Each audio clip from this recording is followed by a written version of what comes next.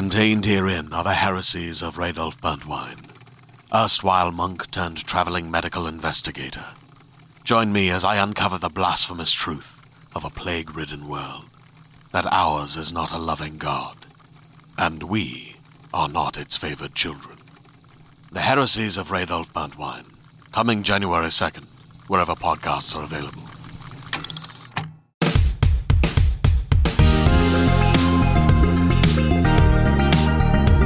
Hello, I'm Joe Screbbles, and this is the IGN UK podcast. It's the smartest I've ever dressed for this podcast. I'm going to a fancy restaurant later, so I thought I'd dress up. I've got my shoes next to me because they hurt. I'm joined by Dale Driver. Hello, I'm not dressed smartly. I'm just in a boring t-shirt. But you look smart as a person. Do I? Yeah, you've got a good look going on. Oh, thank you. I look like I look like I've been melted into my clothes. I mean, you could have ironed your shirt, Joe. I'm going to be honest. Mate, I tried. It's so creased, you can't get these creases out. Oh my God. I was wondering if there was like some sort of tongs that we have around. Do you know, in the US, they don't call them creases, they call them wrinkles. Yeah. I learned that the other day when I was watching a YouTube video, how to pack a shirt correctly to not get creases in. And everywhere it just says wrinkles. And I was like, I've always called them creases. It makes your clothes sound like they're, ready to collect their pension. Yeah.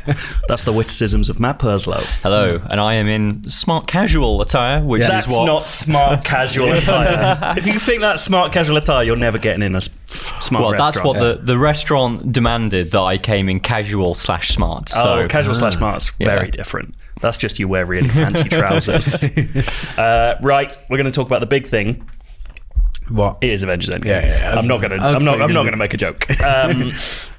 Just heads up, no spoilers. Yeah. We're not doing any spoilers this week. We're going to do a full spoiler cast at some point in the very near future. We'll give you all a weekend to watch it. Yes. So these are spoiler-free reactions. I would like Matt to go first. What did you think? I think it is a very good film. Yes. Yeah, no, it's great, and it's sort of the conclusion I expected to this story. Yeah. Okay. I don't think it surprised me as much as I thought, and I think that's because it's a very comics conclusion to this series. It is the most comic book movie I've ever seen. Yeah. It has, I wouldn't say it necessarily runs with tropes, but it has story elements that I would expect to see in a Marvel comic, which is interesting because Infinity War, even though it does sort of follow some of the events of the Infinity Gauntlet, is a very kind of somber, very sort of like almost weirdly grounded story, even though it's set across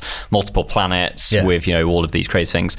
So it's a nice juxtaposition really to have this very, very sort of like dour, grim sort of first half of this story to then get a film that almost doesn't even feel like it's the second half of that story. It stands on its own as this big, absurd 3-hour adventure. You can see why they stopped calling it part 2. Yeah. Like, it isn't a part 2. It's mad, like, considering the end of Infinity War as well. Like, they should be the most somber and stuff. Yeah, it's a surprisingly like positive and it's basic film. It's a comedy film for a long time. Yes. It's also like, back to the comic booky point, I think you can see in the structure of this almost, if this was novelized but comicized, you could see the issues. Oh yeah, it's a 6-issue run. Yeah, it is actually structured like an arc of comics. It's quite amazing. Dale, what do you think? I thought it was really, really good. I don't know if I'm in love with it as much as everyone else, but I still thought it was fantastic. My thing was, it felt like a one-off experience that I don't really need to watch ever again. Maybe I'll change my mind in a year or so. You'll watch it I feel like that again. with a lot of Marvel films anyway. For like, I've watched it once, and part of the journey for that was not knowing what was going to happen and seeing the results of these things come together. But once I know the conclusion, I'm not sure if I'd watch it. I mean, the first half I thought was a little bit slow in places, and it's a very long film, so I don't know if maybe I'd watch it again but fast forward through certain bits. Yeah, there's stuff in there where if I was making films, I would have looked at that and gone, well, that could probably be half as long. Yeah. But equally, there's stuff that's run over quite quickly where I'm like, I'd like to see a lot more of that. Yeah. Like and I guess that's probably just personal preference because there's 700 characters to follow. Yeah, exactly, and some I'm more interested in than others, naturally. And they've just had the same discussions and come out with a different sort of I cannot imagine what the cutting room floor looks like for this film. There must be tons, easily 2 hours of actual usable footage that could go around all this stuff. I thought it was, like you said earlier, like really funny as well. Like, I mean, it feels like now, like if you're making a Marvel film, you kind of have to be funny as well. Yeah. Right? Is there any that Taika one? Waititi's ruined everyone's time that you can't make Winter Soldier anymore. Captain Marvel wasn't overly funny, but it was still had like definitely funny moments in it. The two characters in the two core characters are constantly making jokes to each other. Like, yeah, that's true. That wasn't the same in, I don't know, like the first Captain America. No, yeah, but especially when you think back to like Thor, that one, stuff like that, which is painfully unfunny. Like, there's nothing in that. I'll let them have the gag where he hangs the hammer on the coat peg. I have fondness for that. Okay. But you think back to that generation, and then you're now like what they've become, and I think that keeps me interested. Like, I definitely feel like I was not excited for this film like a week ago. Like, I still find that absurd. I'm way more into Game of Thrones right now. Way more excited about that. I think I've just got superhero fatigue. I'm just a bit bored of it all now. But Marvel still keeps pulling me back in with the comedy side of it. I find that way more entertaining than the actual like superheroes fighting each other. Some of the comic decisions they make in this film are bold as well. Yeah, like, exactly. There's a couple of choices where it feels like a one-off joke, and then they just go with it forever. Yes. Yeah, I know what you mean. I couldn't believe it. Like, I could actually, having finished it. Yeah. I'm delighted that that's what they did, because it's so unusual, particularly for films like this. Again, it's really hard. It's really hard to talk about it without saying anything. I'm creeping on to stuff. We talk about how funny it is, but also, and like, certainly I am incredibly invested in this, just because like comics have been a part of my universe since I was 16, and you know, these core Avengers that this film is all about are the characters that I grew up with. I wasn't an X-Men kind of character. Like, I was always about Captain America. Captain America's first and foremost my sort of jam. Yeah. And he has... traitorous dog. You were more of a Captain Britain kind of guy. Unbelievable. He is quite shit, to be honest. I mean, he's got some fun vampire storylines, but that's going off the point. Yeah. But like, Cap has such a strong arc in not only the Marvel universe, like these films, I think he has the strongest arc out of any of the characters.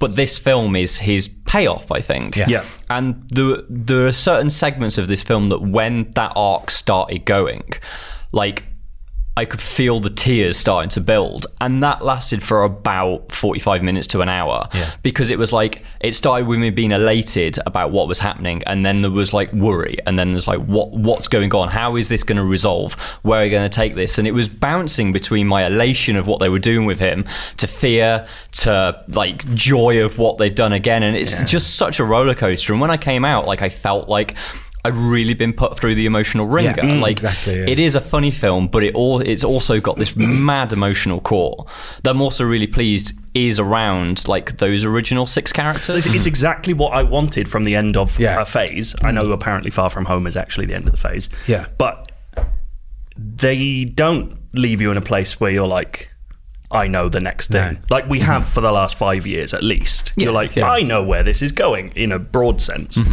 I have no idea where they're going, and that's the best thing about it. Like, that's what I love about Marvel movies now, is they've created a sense of they have the sort of payoff and run of comics at the same time as being blockbuster action movies. Like, it's great. Yeah. I don't want to say any more because I feel like we keep tiptoeing now. Yeah, let's get past it. But basically, bloody hell. Go watch it. They did it again. It's nuts. Yeah. I love Marvel movies. Let's talk about something less good. Yeah. Dale's been playing a little game. I've been playing a game called Days Gone. And let me tell you, this day, I don't know how to make this work. It's long. That's it. I love the idea of Days Long being your strapline for your imagined review. Fuck me, it's long. Yeah. Like, there's a lot to like about Days Gone. I think some of the reviews, I think our review written by Lucy is pretty much cock on. I said cock on 2 weeks in a row now. I'll point out that I said it last week. But it's got so many little problems. Like, the length of it is ridiculous. Like, I've put in about 40 hours into this game. And I messaged Lucy the other day and I said, this is where I'm at. How long have I got left? And she said, hours. You've got ages yet. I saw someone, I think it was Kotaku. No, it was Patrick Klepek from Waypoint, posted an in-progress thoughts. He was like, I've spent 20 hours with Days Gone, and he was very, very down on it. Yeah. and I saw Justin Davis from our side go to him like, if you're pacing the same way as other people, you're not even halfway through that game in 20 hours. Oh, That's God. just fucking ridiculous. I think it's because the problem is the world is massive, but it feels like there's nothing going on in it as well. Like when I first started playing it, I thought because the way I am, I like to mop up the world. So I thought I'm gonna absolutely blaze through this, no problem. And then the world just keeps getting bigger and bigger and revealing more. But it still feels empty the entire time. It's this weird situation where it's empty, but there's loads to do. You can reveal as much as you want to. If there's fuck all in it, I don't care. Like, it's not a thing I'm interested in. There's a lot that I like. I think the horde stuff is brilliant. Like, so bear in mind, last night was the first time I killed a horde, and I'm 40 hours into this game. Insane. Like, they are really hard to deal with. It takes you getting so equipped to be able to deal with them. And for the first 10 hours, every now and again, I just have to run away from them. Then for the next 10 hours, I try and fight them, but lose every time. Right. And I think there's a lot, it gets the adrenaline going. It's very exciting, and it's terrifying as well when they just come out of nowhere. Like, if you set an alarm off by accident and they start running at you. That was the promise of this entire game. Yeah, but there's loads of them, to be fair. There's like 40 or something. Yeah, I mean, I just opened up a region where it says there's 13 hordes in there. Oh my God. So there was I can see the post game being really fun, going around and just trying to work out how to get rid of these hordes and stuff. The problem is, for every great setup with a horde, there's a Nero mission, and I don't think it's a spoiler to say, because you have them very early on, and they've been in preview coverage as well. There's these missions where you're tailing this organization who are sort of like the government's version of researching what's happened. They're the National Emergency Response Organisation. And they're basically doing research. And they're doing all the research to try and find out what's happened. And they fly in on helicopters and they go around. The problem is, you have these missions where you have to tail them. You can't kill them, by the way. So my first mission, I went up to him trying to stealth kill him from behind. Wouldn't even give me the option. I was standing right next to him, didn't even notice me. So I just went and crawled away again. That's another issue. But you just have to tail them, but you've got a little bar at the top that actually says listen, and it's got a bar that clicks over, and it takes about a minute or so. I've done that mission about 12 times now. Were these people playing Ubisoft games from 2003 and just going, wow. It's so dated of a mission, and the fact that you keep doing it. It's like they wanted to get these plot points in of what Nero's researching and discovering, but couldn't think of any other way to do it except for, let's just do one of those missions again. They heard of audio logs. Yeah, they could. I mean, it's key to the main plot, I guess. But although, is it I don't know. Now that I think about it, it's bollocks. Fortunate enough, I guess it's spoilers to say, but about halfway through, it kind of stops. Right, it's got to stop doing that. But then there's so many other variants of missions that are really boring as well. But for every one of them, there's something that I really enjoy. So I'm not giving up on the game, and I keep playing it, and I like bits. But there's a lot of stuff you just have to slog through. Honestly, the indictment to me is that this is a game built for your kind of play. Definitely, yeah. And you're not enjoying it that much. I'm getting frustrated because I've put this many hours in. I want to see it to its conclusion now. I want to see the ending, and I like the idea of. Do you love Deacon now? I'm mixed bag with him. Sometimes I think he's a really cool character. I think he's performed brilliantly. The facial animations, acted. That whole the facial stuff is incredible. It's some of the best I've seen. You can really feel his performance underneath that character as well. But then he does mad things as well every now and again. When you enter a marauder camp, he just starts screaming. He just starts screaming, "You motherfuckers, I'm going to kill all of you." And it's so unprovoked in the mission. If it was with the Rippers, and then there's bits where, you interact with this organization. They're a cult, basically, of people who worship freakers. And I can get how he reacts to them compared to for what they do to him. In the opening, one of the opening scenes, they torture his best friend. So it's I get that. But when it's just marauders, they're just guys who are protecting their own land, and he's running in there screaming at them, and they're trying to do stealth, and he's just screaming. Yeah.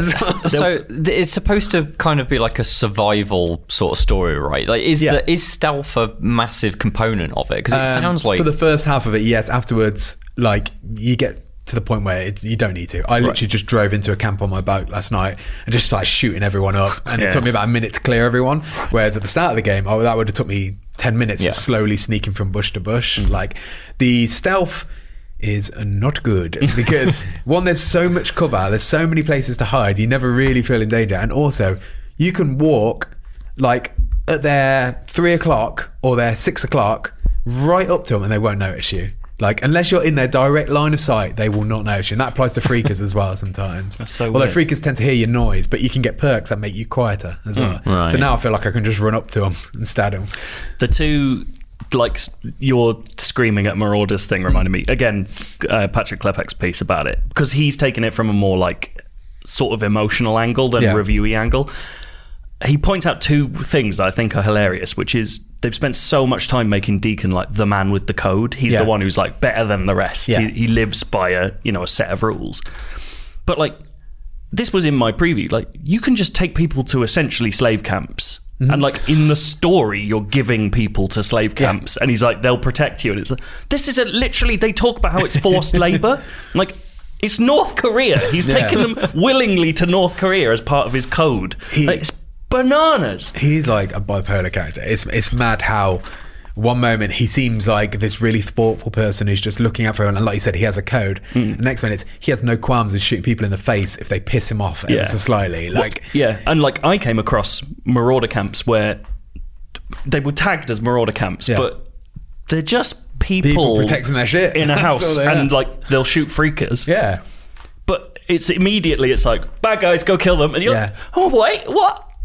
Isn't the point that this is a dwindling population and you're one of those people who just has a little base by himself and not in a camp? So I don't understand. Like, I couldn't. And kind of that is like one of the key parts of zombie fiction, right? The whole sort of, and if it's not playing with the idea that maybe you make the choice about whether they're good or bad, like I don't really understand what its point is. No. Even like State of Decay, which has a lot of problems, does that well, where you can go to camps and they might be nice or they might not, and the tension is as you approach them, you don't know how they're going to react to you. That's what this should be doing. Like, surely it would be cool, even if you just went up to them and then he was like, come down to my slave mates camp, and like, if you're gonna go that way, why not? It's really strange. So I'm assuming there's like, you can't liberate these slave camps because you believe you're part of the camp. You're working for the slavers. This makes any sense. Yeah, there's loads of them. There's like 5 different ones. Mate, in my preview build, there's like, I don't think this is very far into the game. Well, they showed it to us in a preview, so who cares? You save like this little girl who's, or littleish girl who's been scarred and she's living by herself, her parents died and all this stuff, and she's the person you take to the slaver camp, and it turns out that it's like her old neighbor runs it, and so she's being really nice, and then when she takes her away, it's like, stick her in, like, no favors, like she does the forced labor like everyone else. You're like, what is this? Imagine if the Walking Dead Telltale series started with you just taking Clem to a slave encampment. Yes, because if Deacon then went like, fuck you, like kicked off, like liberated them or something, makes sense. But he's just fine with it. Like, he's evil. After this podcast, I'll tell you what happens to that girl as well. As he gets even madder. God. Even madder. Can we just take a quick side break for something? A little game. What is your Deacon St. John name? Because we found out that Deacon St. John is named after, it's literally a Twitter quiz. He's named after the creative director's first pet and the road he grew up on. What's yours? Mine's Curly Joe Kingsford. Pretty good. So it'd be Curly Joe was the name of your pet? Yeah, it was a fish named after Curly Joe from the Three Stooges. We had Larry Moe and Curly Joe. Todd Bainbury. Todd Bainbury. Sounds like a character from like the Mighty Boosh or something. Todd Bainbury sounds cool. Mine's Benji Harborough. Benji Harborough. That's cool. Yes, that was mad. So that's all we have to say about Days Gone. I just got one quick. Sorry. One tiny last little thing there. I think there's a lot of cool little mechanic things in there, right? Like, for example, when you've got multiple items on the side, and if you hold square to pick up one item, it picks up all of them at the same time. Yeah. Brilliant. More of that. I want that in games. Yeah. But you know what is the complete opposite of that? You can't swim. You get in the water, you swim, and he drowns immediately. I saw... like, how many... That's 10 years ago, that is. I saw an interview with the creative director where I believe the words were, Deacon St. John can swim, but he shouldn't, or something. Like, it was mad. It was a way of saying... It was a way of getting around the fact that you can't swim in this game. I don't understand why. It's not like you're on... The perimeter of the map is an ocean or anything like that. Yeah. There's just little lakes. Why can't they do? And does he just swim? Drown? He starts swimming. That's the thing. Like, so he'll walk in water up to a certain point, and then he starts to do a swim in motion, and a little meter comes up saying, go to the shore, return to the shore, and then if he gets to the bottom, he just drowns. But there's not like an animation where like a freak of fish comes up and eats him up. Just drowns. This is weird. just nonsense. For all the time they spent on that game, for how long make it 10 hours shorter and let him swim. Also, to me, do you know what you're saying, the post-game stuff? This is what they've said all the way through. It's like the end game is clearing the hordes from the world. Yeah. Why is this game not just zombie horde Shadow of the Colossus? Yeah. Like, imagine how cool it would be to have a game where it's like, I'm this guy who's going out and this is my job now. That's great, yeah. Cut out him getting there, because who gives a shit? Yeah. And just do the fun thing that you were promising the whole time. Yeah. Like, why wasn't that? Maybe it was the game at one point and they went, well, we got to make I think normal game. They've created something really special with that, the horde mechanic. Like, it looks incredible, it feels incredible. Double down on that and get rid of all, like, it felt like they doubled down on the story instead. They felt like it's a Sony exclusive. We have to have a big high production story, and it's just not good. That's a shame. Yeah, but I mean, if it sells well, I imagine it probably still will sell quite well.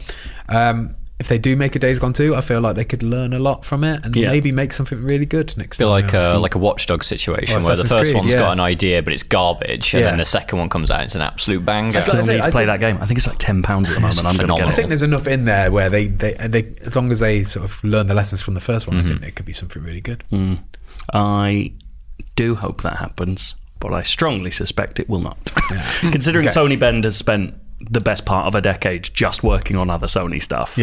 I think they might be going back that way. Unless this does really well. Someone, I can't remember who it was, someone pointed out really smartly that every billboard they've seen for Days Gone is a half and half with another Sony game. Like, it feels like even Sony doesn't give a shit. Like, they're just like, what? I feel like there's been a lot of momentum behind it, like marketing wise. I don't know, maybe that's just but it's always part and parcel that I'm like seeing. even before Avengers, there was an advert for Days Gone, but it was part of a set of adverts that were PS4 exclusives. Like, it always feels like they're sort of tempering it against the other things. Who knows? It's a weird one. Speaking of games that invest a lot in story but better, Mortal Kombat 11. This came out. It's been a weird, like, mixed. Like, lots of people have problems with certain aspects of it. Yeah. But I think the wide consensus is that, like, it's a banger. Yeah. I mean, the fight engine that they've got for and what they've had for Injustice and, all of the games that these guys have made is a great fight engine. Yeah. It really works. And that's it.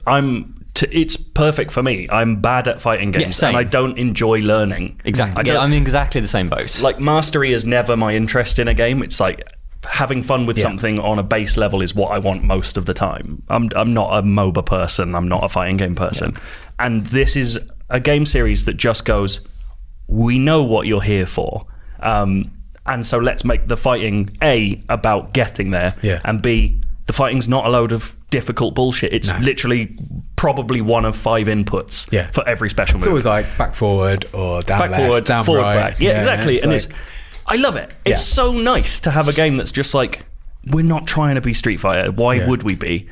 Just, here you go. Here's tons of stuff. It reminds me of the way I felt about Call of Duty games in, not the last 2 maybe, but before that, where it's a game that's just so stuffed with shit. Like, just have everything. Like, The Crypt is like a weird third-person Metroid game. For what, there are problems with how it deals with purchases and all this stuff. But on a base level, what it is a third-person Metroid game where you're doing little purchases as you go around, and there's like funny little details and a man telling an evil story.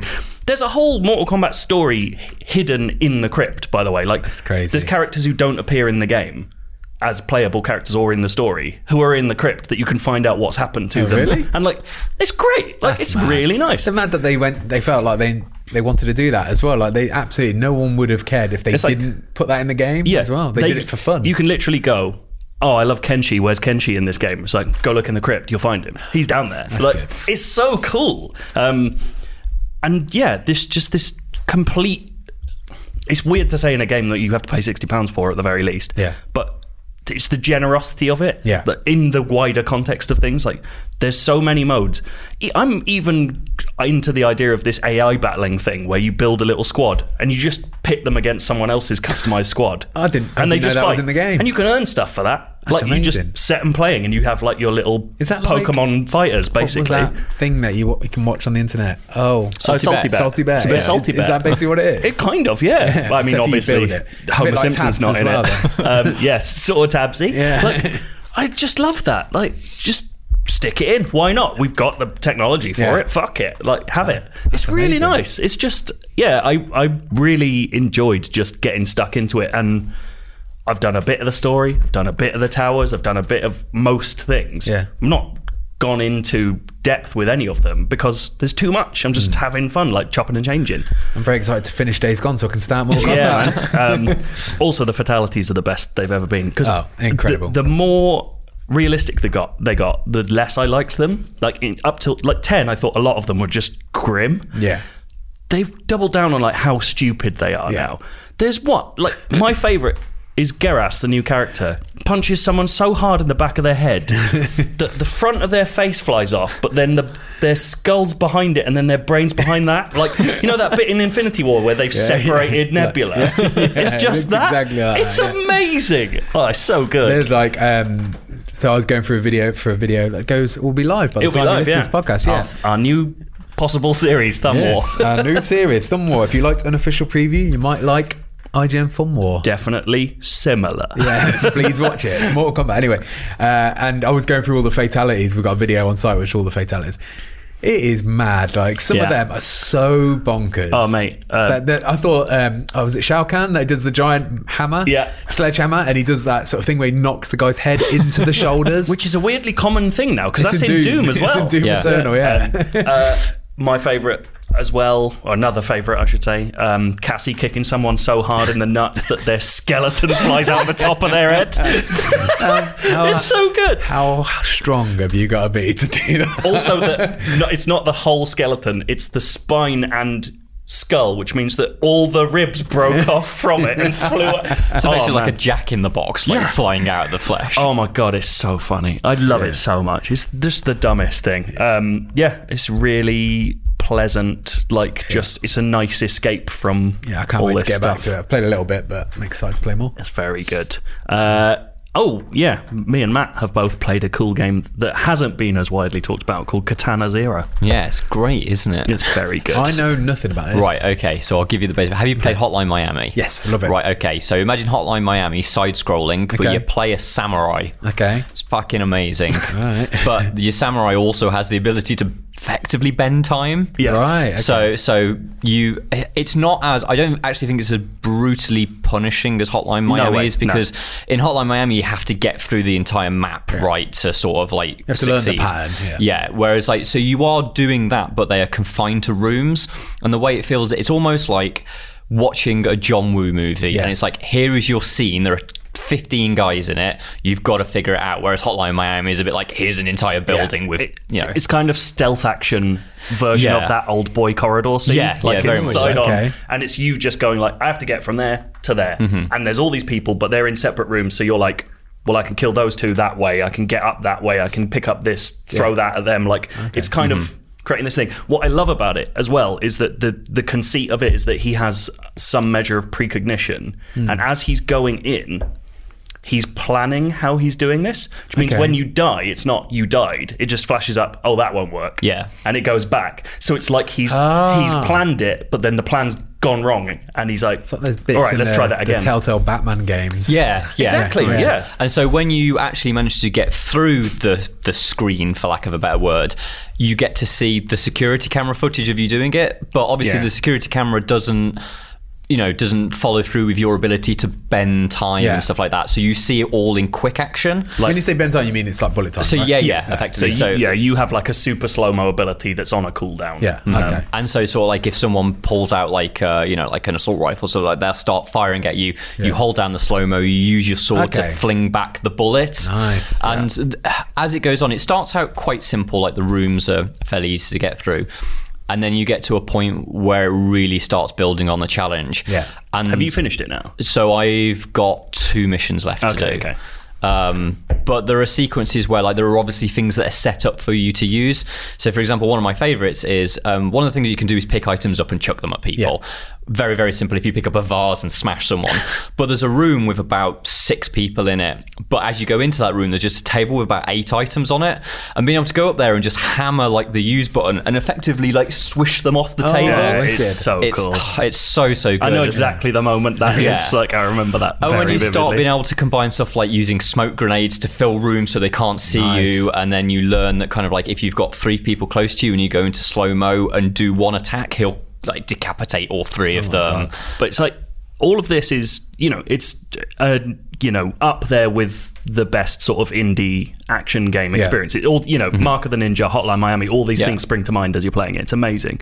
But equally, it has like this incredibly stylish story that it tells at the same time. So in between levels, you have moments where he goes back to his apartment, he watches TV, it's like kind of Leon, he befriends a little girl who lives next door. And it has this amazing dialogue system, which is sort of built on what Oxenfree did, if you played that. So it's built on a timer.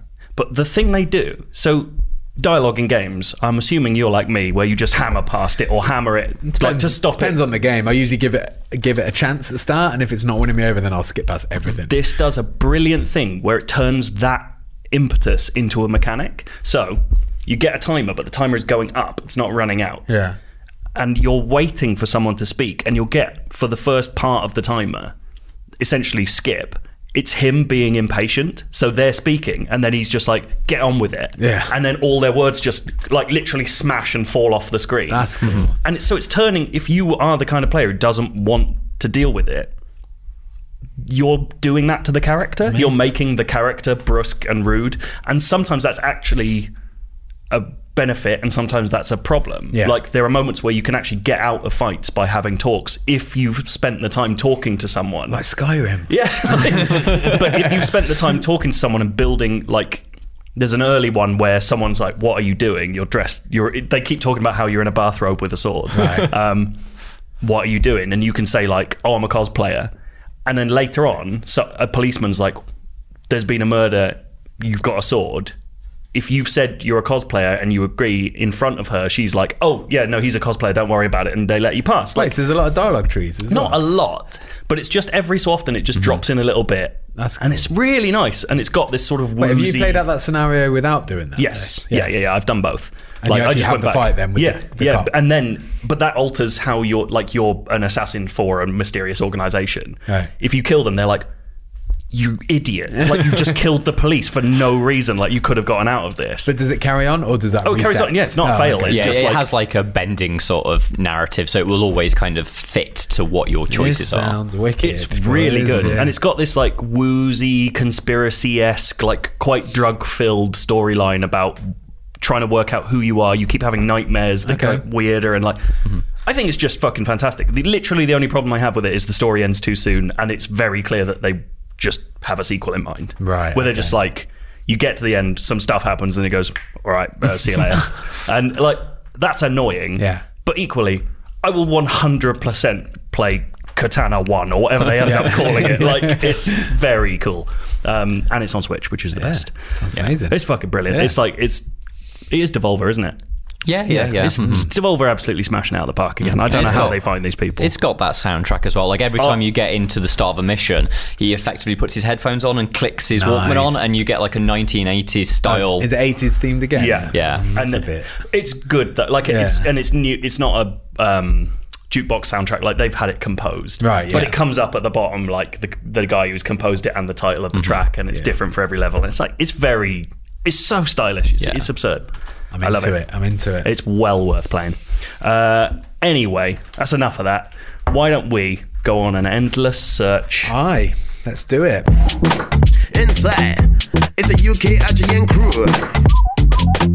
Yeah, on the ones and twos. We got the games gonna play for you. Inside, I got a question for you. Hold tight the DJ, we coming through. Yeah, on the ones and twos. We got the games gonna play for you. Inside, I got a question for you. Is it in the search? Again, we've had a user submitted one. Lovely stuff. Listener, I should say. They use us. This is from Andy Callan. And he says, "Hi guys, hope you're well. I'd like to put a game forward as part of the Endless Search. I believe it's a fairly simple game and will hopefully come across well on the podcast." Well, that's always good news because a lot of them don't. Yeah, like last week's. As you can guess from the game's title... Oh wait, he's not said the game's title, has he? Oh, in the title. It's called Play Your Movie Cards Right. Okay. Can you guess where this is going? Yes, I can. As you can guess from the title, it's similar to classic Play Your Cards Right. You'll start with a movie and its Rotten Tomatoes audience rating. You reveal the next movie and the players take it in turn to guess if it had a higher or lower rating than the previous movie. There are a total of 10 movies to guess a rating of, so you get 1 point for each correct guess. As is tradition, there is a link with the movies which scores 5 bonus points. 5? Yes. Big time, We man. changed that last week and Al won the game because of the link. With That's 5 good. Points. Yeah. An example, start movie Independence Day has 75%, but then movie 1 is Wayne's World with 84%, so it'd be higher. Movie 2 is Bad Boys, 78%, so it'd be lower. Easy, let's go. We can do it. And he sent a spreadsheet in with them all on. So it's very helpful. Thank Are we you, Andy. both answering? I think it's you're against each other, right? It's competitive, so you might want to say hi, you might say you can agree. I guess I'll keep scoring it. It's a branching narrative. That's right. A little table. This is good for the podcast.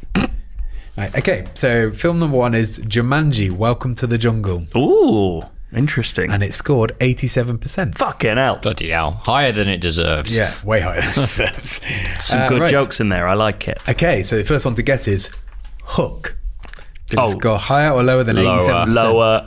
You both saying lower? Yeah. You're both correct. It was 76%. It's that high. People fucking hated Hook. I love Hook. No, everyone. Yeah, but everyone, critically at the time, it was... everyone who grew actually watched Hook when they were the right age for it loves it. It's just the adults that don't like it. Critics are like, this is the worst film I've ever seen. Okay, Dustin so Hoffman's a freak. 1-1 so far. The next one is Out of Sight. Did it score higher or lower than 76%? I don't even know what that is. Lower, I'm going to say. What's Out of Sight? I don't know either. If I'm being honest, I was hoping you guys would know. I'm going to say... this is one of those things where maybe it's Wicked, but no one watched it. 76. Nah, lower. You both said lower? Lower, yeah. You're both correct. It was 74. It was very Oh, close. shit. So, I want to look up the next film, higher or lower than 74%? Romeo and Juliet. The Baz Luhrmann one. Is it Romeo plus Juliet? Yes, Romeo plus Juliet. Yeah, that's higher. Got to be. Yeah, higher, I'd say. You're both correct again. It was 77. Oh, I thought it was gonna be higher than very that. close, by the way. I'm just copying Matt. Next one is True Grit. Did it score higher or lower than Higher. 77%? Original or remake? I assume it's the remake. Higher. Yeah, it's Coen Brothers. Higher. People fucking love True Grit, didn't they? You guys are smashing this. It's 85%. Maybe we should. The this Beef, should be he was harder. great. Yeah, yeah. Okay, so the next one is Wedding Crashers. It's got higher or lower than 85%. Lower. Yeah, lower. Bloody hell, you guys are not going to get any wrong here. I mean, we have both answered the same on every Yeah. single one. 70%. Next one, I Am Sam. Higher or lower than 70%? Lower. Fuck it. Higher. Joe is correct. It's Yeah! higher. So we finally got something to break it up a little bit. Out of Sight is a George Clooney film featuring Jennifer Lopez. Wow. I Am Sam scored 86%. Is it? Seems quite high. The Hurt Locker. Higher or lower Higher. than 86%? Higher. Yeah, I'm going higher as well. You're both wrong. It's 84. How dare they?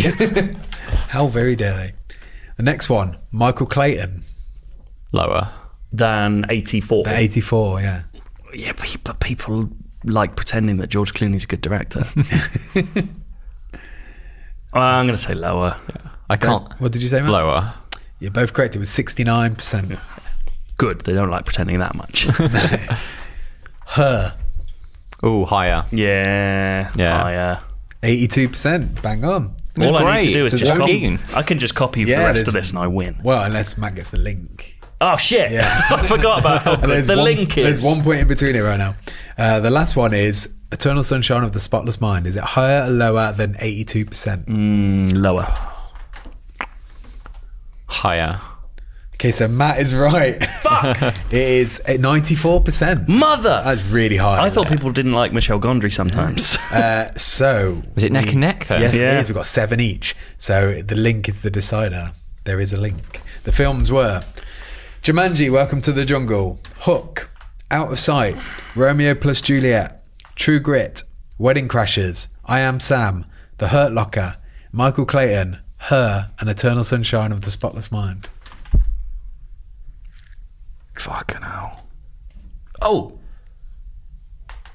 Wait.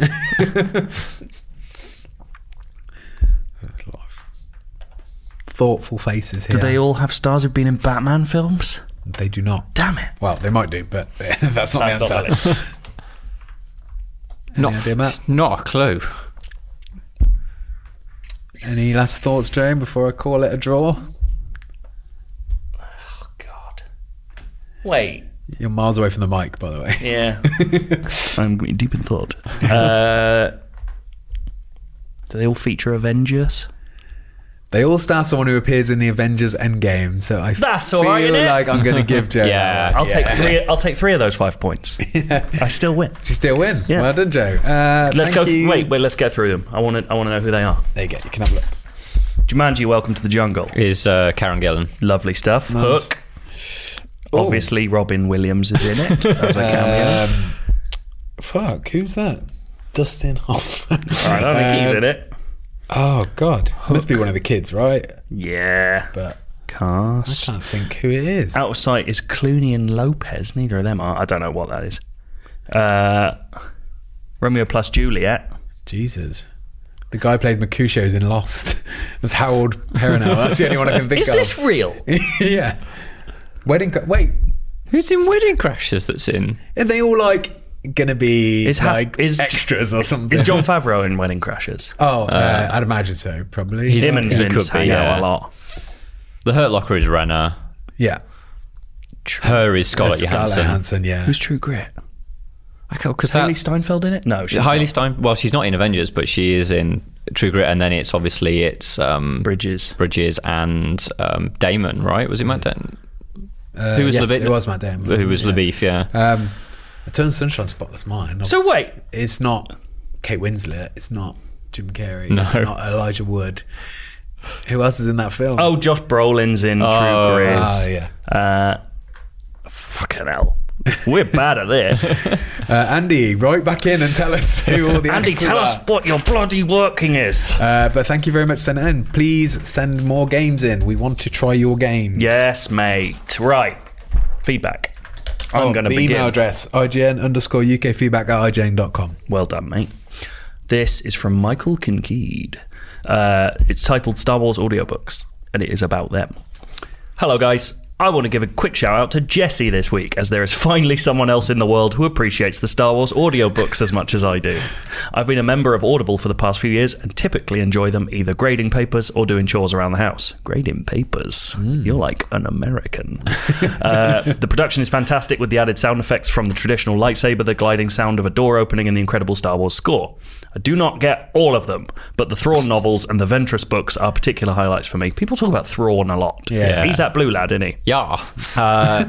If you are a Star Wars fan, you should check these out. As always, he's just saying nice things. Well, thanks, Michael. I refuse to read nice things about me. You ever listen to Star Wars audiobooks? No, mate. No. I've never had much interest in the extended universe. No. It's not my deal. That's what Wikipedia is there for. Exactly. Yeah, exactly. So that's it. I actually really enjoy going through wikis of stuff. Yesterday, great. I was writing about Men in Black, did a little search around the Men in Black wiki. Nice. Had a read about Edgar the Bug. He's great. He's one of my favourites. So Jesse was saying like some of them, he said last week's podcast that some of them are like 12 hours long. Oh, mate, And he said if you got a really long train ride or a flight or something, I was like, it's a fucking long train ride. That's But also, big. I was like, I'd rather just watch the films or something instead. Yeah, the one that always sticks in my head, audiobooks wise. My brother couldn't be asked reading Game of Thrones, so he listened to the audiobooks. That's fucking that's days. I've listened to some of those, It's- like passages of them, and then I realised that I'd just read the book instead. I can't remember who the dude who reads it is, but it's a very old man who subsequently appeared in the show as a maester. Yeah. And I just vividly remember my brother taking his headphones out and going, I can't believe they made this old man read these things. It's absolutely disgusting what he's having to say out loud. It's so funny. That's good. Yeah. I need to get on those Alan Partridge audiobooks. Oh, they're brilliant. They're the one audiobook I've actually finished. Yeah. Like, I always start with audiobooks and lose interest. Presumably they're done by Coogan though, right? So he's doing Alan Partridge, so I guess they are almost more of an audio drama than they are. It's like a special. Yeah. It adds way more as well because you get his performance as well as the words. Yeah. They're fantastic. Cool. Matt. Next up, Matt.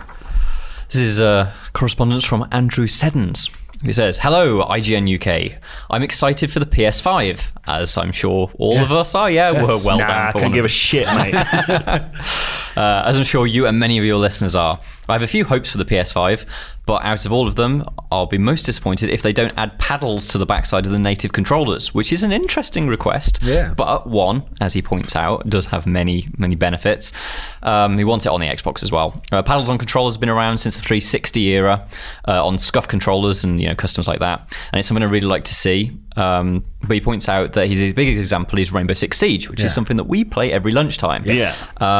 Imagine being able to lean without aiming down sights like on console, like you can on PC. So on PC, obviously, you can tap Q and E to lean left or right without having to kind of look down your sight. Is that what benefit does that serve? I suppose it's just a slightly quicker, and also you don't have to narrow like your field of view, do you? Because if you're looking down a scope, but like his point is, and things like CD Projekt Red, Rockstar, all of these games could have those extra 2 buttons that don't require that contextual Red Dead click. could do with some paddle controls. Good fucking hell. And it's all about like you can only get those with expensive controllers, so therefore those systems can't be built for standard. I won't lie, I have an Xbox Elite controller and those paddles have never been on there. Like as soon as I got it, I was like, no thank you. Yeah. Like it just feels weird to me. Yeah, exactly. But he said, I hope you read out this feedback, which we have, because I haven't heard anybody talk about it, and we've just had a conversation about Great, it. isn't it? I mean, we did end up saying, not bothered. I mean, we've got one of the scuff controllers in here, and I started messing with the paddles. It just feels unnatural to me. Well, that's it. I think it would take a relearn that we haven't had to do for a very long time. I actually think sort of like, I agree, like you should have opening up options for people is great. I just think the Xbox idea of just slamming a mouse and keyboard into your console is the great option. Yeah. Because, I have mostly play on PC. So being able to play on PC, but any option is great. Yeah. I really think it's something that could improve console gaming. It's surprisingly, anyway, big fan of the podcast. Love you all and have a good day. Can't believe you read out that very nice much, bit. Andrew. Why Good can't we work. read out nice bits? It's very un-British. I know what you mean. Yeah. Pretend you're shit like the rest of us. We get enough shit on the internet. That's It's true. nice to have nice stuff. The last email is from David. Oh, I'm going to pronounce his surname wrong. Uludi? Would you say that's Uludi? Awudi? Ulady. Ulady, yes. Ulady. Ulady. And David is very brief email. It says, all right, boys, man's got some bangers for you lot. Yes, please. And then he's just sent us 3 different garage songs that I've never heard of. But he says, arguably one of the best garage tunes ever, which is Roy Davis Jr. featuring Pevin Everett, Gabrielle. Do you know that song? No, I don't. And then we've got one of the best Beat Switcher songs ever, Wookie, Battle featuring Lane, original mix. It makes me feel genuinely quite bad that someone who clearly knows what the fuck they're talking about has listened to this. And the last one is, I thought we could spice it up with some jungle, add a bit more flavour. Absolutely not. Okay, so Tom and Jerry Maximum Style is out of the running. So we're going to pick one. And I want Roy Davis featuring Roy Davis Jr. featuring Pevin Everett. Why did you choose that one? Because he says it's one of the best garage tunes ever. All right, then we'll go with that. Roy Davis Jr. featuring Pevin Everett, Gabrielle.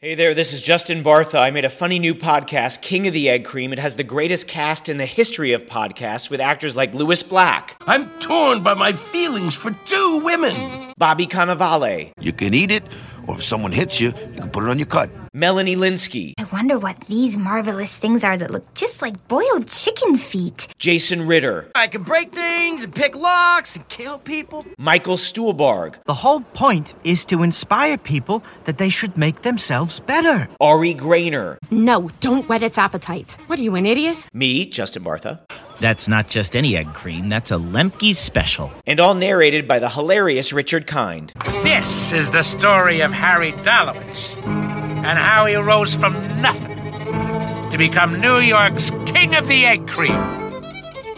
So if you like funny true stories, come listen to King of the Egg Cream, available wherever you get your podcasts.